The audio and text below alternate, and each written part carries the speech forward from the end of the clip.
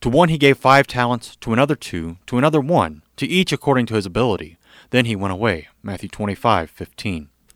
Jesus gives each person gifts of faith according to their own ability, and these gifts differ from person to person. St. Paul writes, Christ chose some of us to be apostles, prophets, missionaries, pastors, and teachers, so that his people would learn to serve and his body would grow strong. Not everyone can be a pastor, not everyone can be a missionary, but everyone can be a gifted Christian. Everyone can gladly receive the gifts that Jesus offers us so that we might help the rest of the church grow. Each gift is given with respect to the recipient.